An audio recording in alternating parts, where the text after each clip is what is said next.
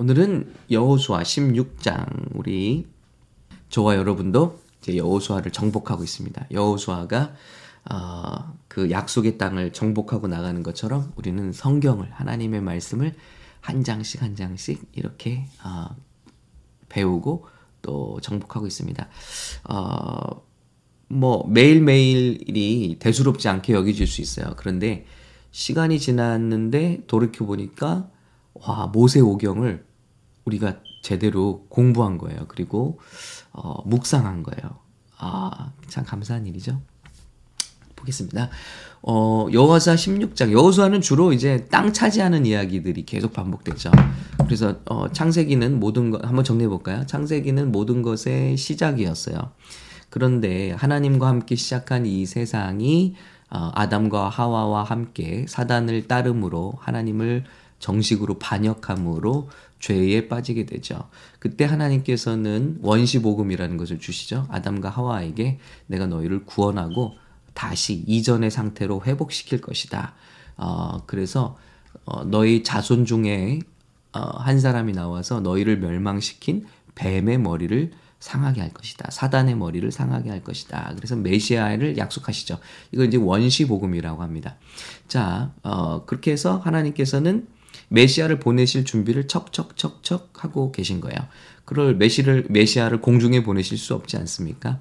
그래서 한 나라와 민족을 택하시죠. 가장 연약한 유대인들을 택하신 거예요. 그래서 히브리인들을 택하셨고, 그리고 아브라함을 부르시죠. 그리고 무자했던 그에게 많은 자손을 주십니다. 이삭을 통해서 이제 그 자손이 이집트로 들어가서 요셉을 통해서 큰 백성으로 뻥튀기가 되는 거예요. 자, 왜냐하면 아브라함 하나의 족속은 7, 80명에 부족한 족속이라고 할 수도 없고요. 부족이에요, 부족. 그러니까 언제 이 세상에서 흔적도 없이 사라질지 모르는 그런 연약한 사람들이죠.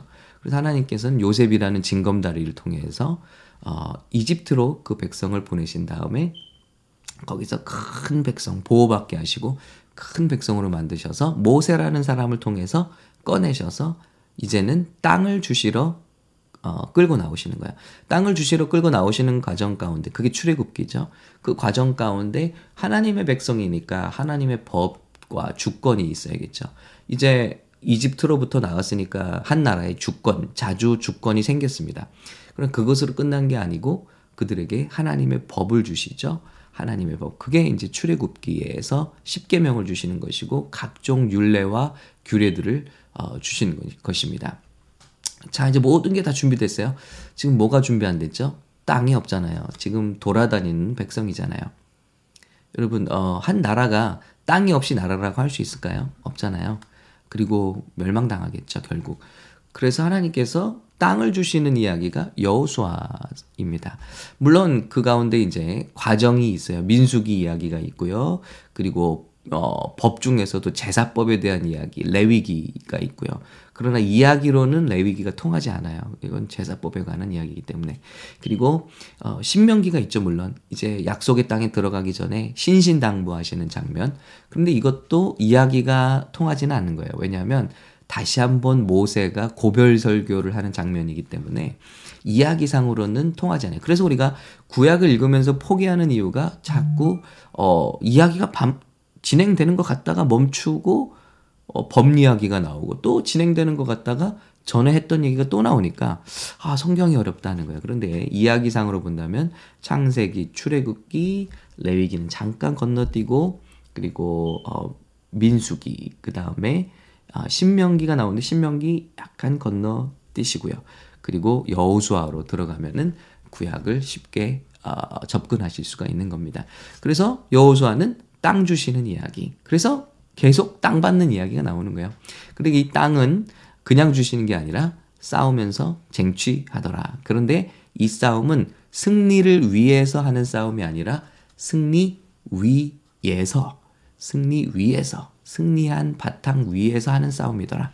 그래서 우리 그리스도인들의, 거듭난 그리스도인들의 영적인 싸움은요, 승리를 보장받고 하는 싸움이요.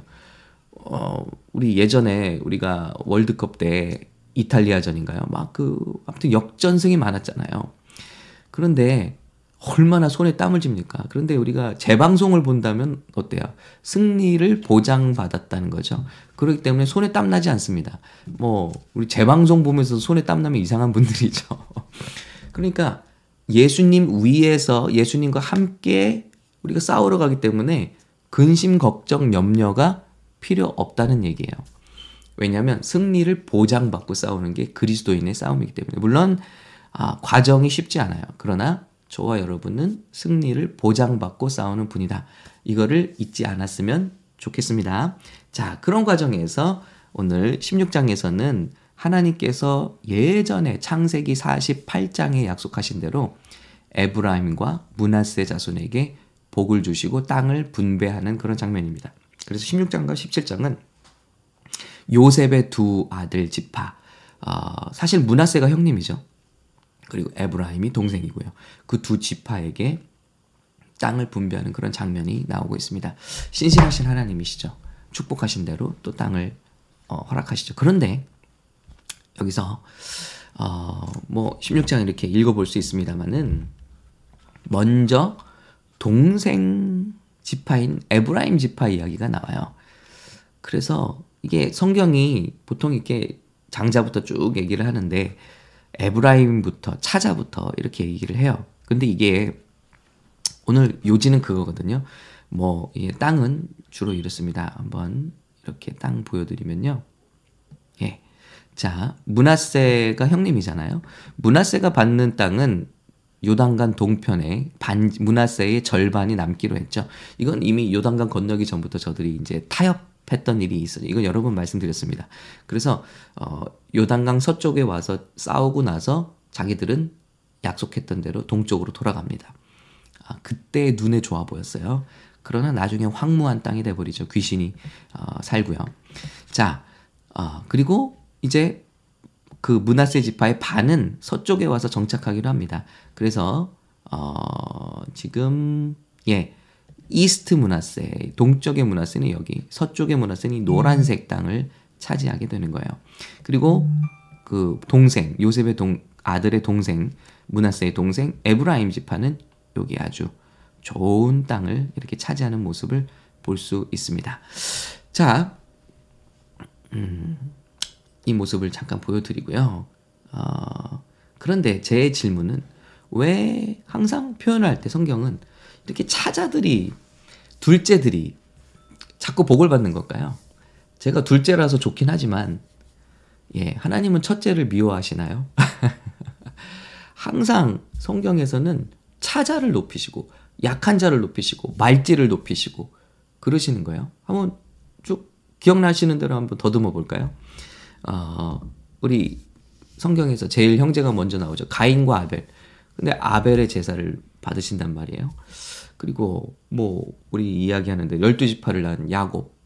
에서와 야곱인데 진짜 성경에서 괜찮은 사람으로 기록되는 건 에서인데 비겁하고 또 어떻게 보면 엄마와 함께 부엌대기였던 야곱. 그 당시 농경사회, 사냥사회에서도 전혀 매력이 없던 야곱이 하나님께 쓰임을 받잖아요. 선택을 받잖아요. 뭐 쌍둥이인데 이미 태 속에서부터 하나님 택하세요. 그래서 큰 자가 작은 자를 섬기게 될 것이다. 여러분 이상하잖아요. 그리고 뭐 야곱 이야기 나오기도 전에 사실은 아브라함의 아들 이스마엘과 이삭 있잖아요. 물론 육체의 아들이긴 했지만 이스마엘보다 하나님은 차자인 이삭을 택하셔서 사용하십니다. 그리고 야곱이 장성해서 이제 아내를 맞이하는데 별로 인물과 비전이 없었던 레아를 하나님이 택하셔서 사실 사랑받았던 건 라헬이고요. 인물도 출중했고 그 당시에 어떻게 보면 이제 제가 말씀드린 건 경쟁력이 있었다는 거예요. 그런데 하나님은 경쟁력이 떨어진 레아를 통해서 메시아 유다 지파를 보내시는 거예요. 뭐 성경에 이런 얘기 가득하죠. 또 누가 있을까요? 네, 다윗 7명의 형님들이 있는데 말지예요. 아주 그 아버지가 아들로도 잘 인정을 안 했던 것 같아요. 왜냐면 아들도 데려와라. 왕이 될 사람이 여기 있다 하는데 아예 데려오지도 않거든요. 그런데 하나님은 그에게 마음이 있으신 거예요.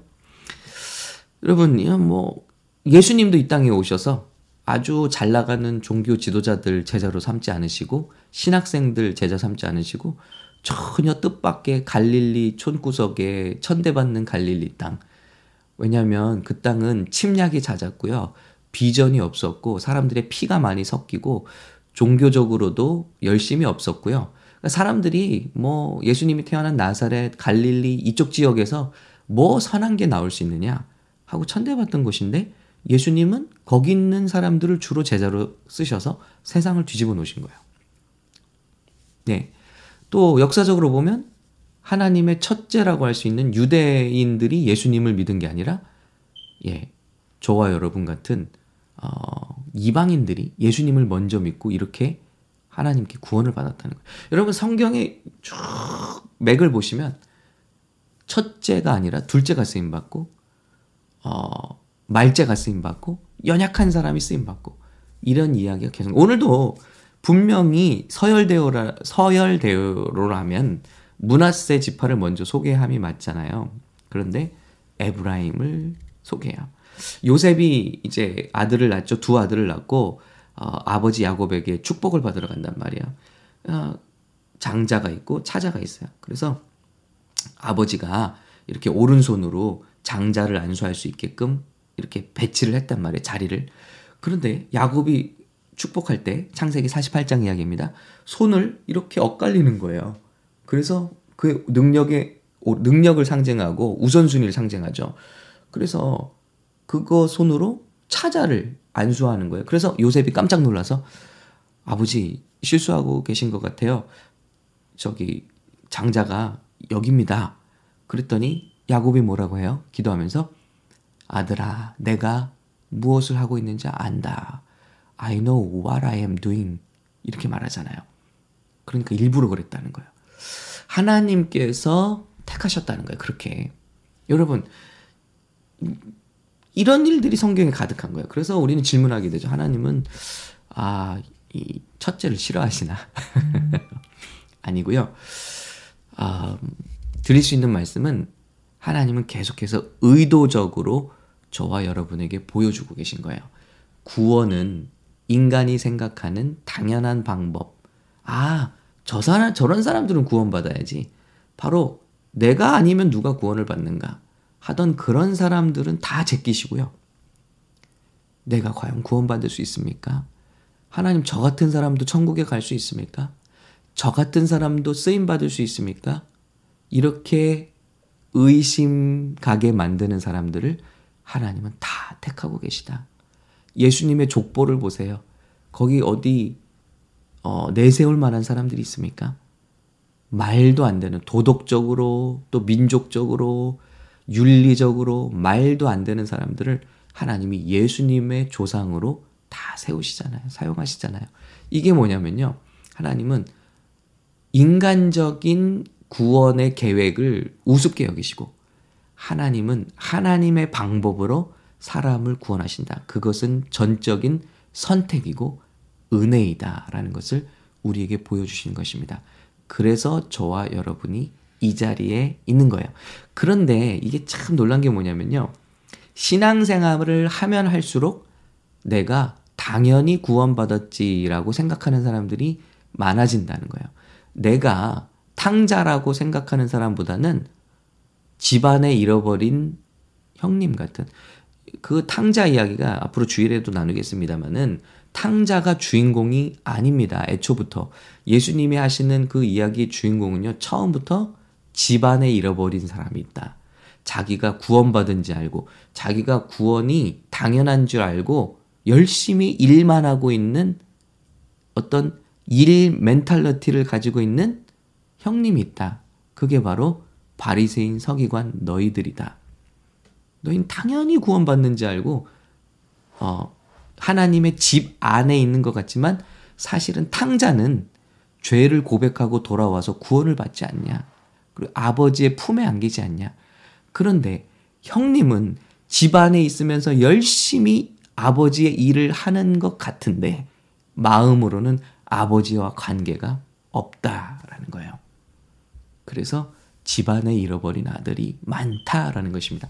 지금도 교회 안에 잃어버린 사람들이 너무 많아요.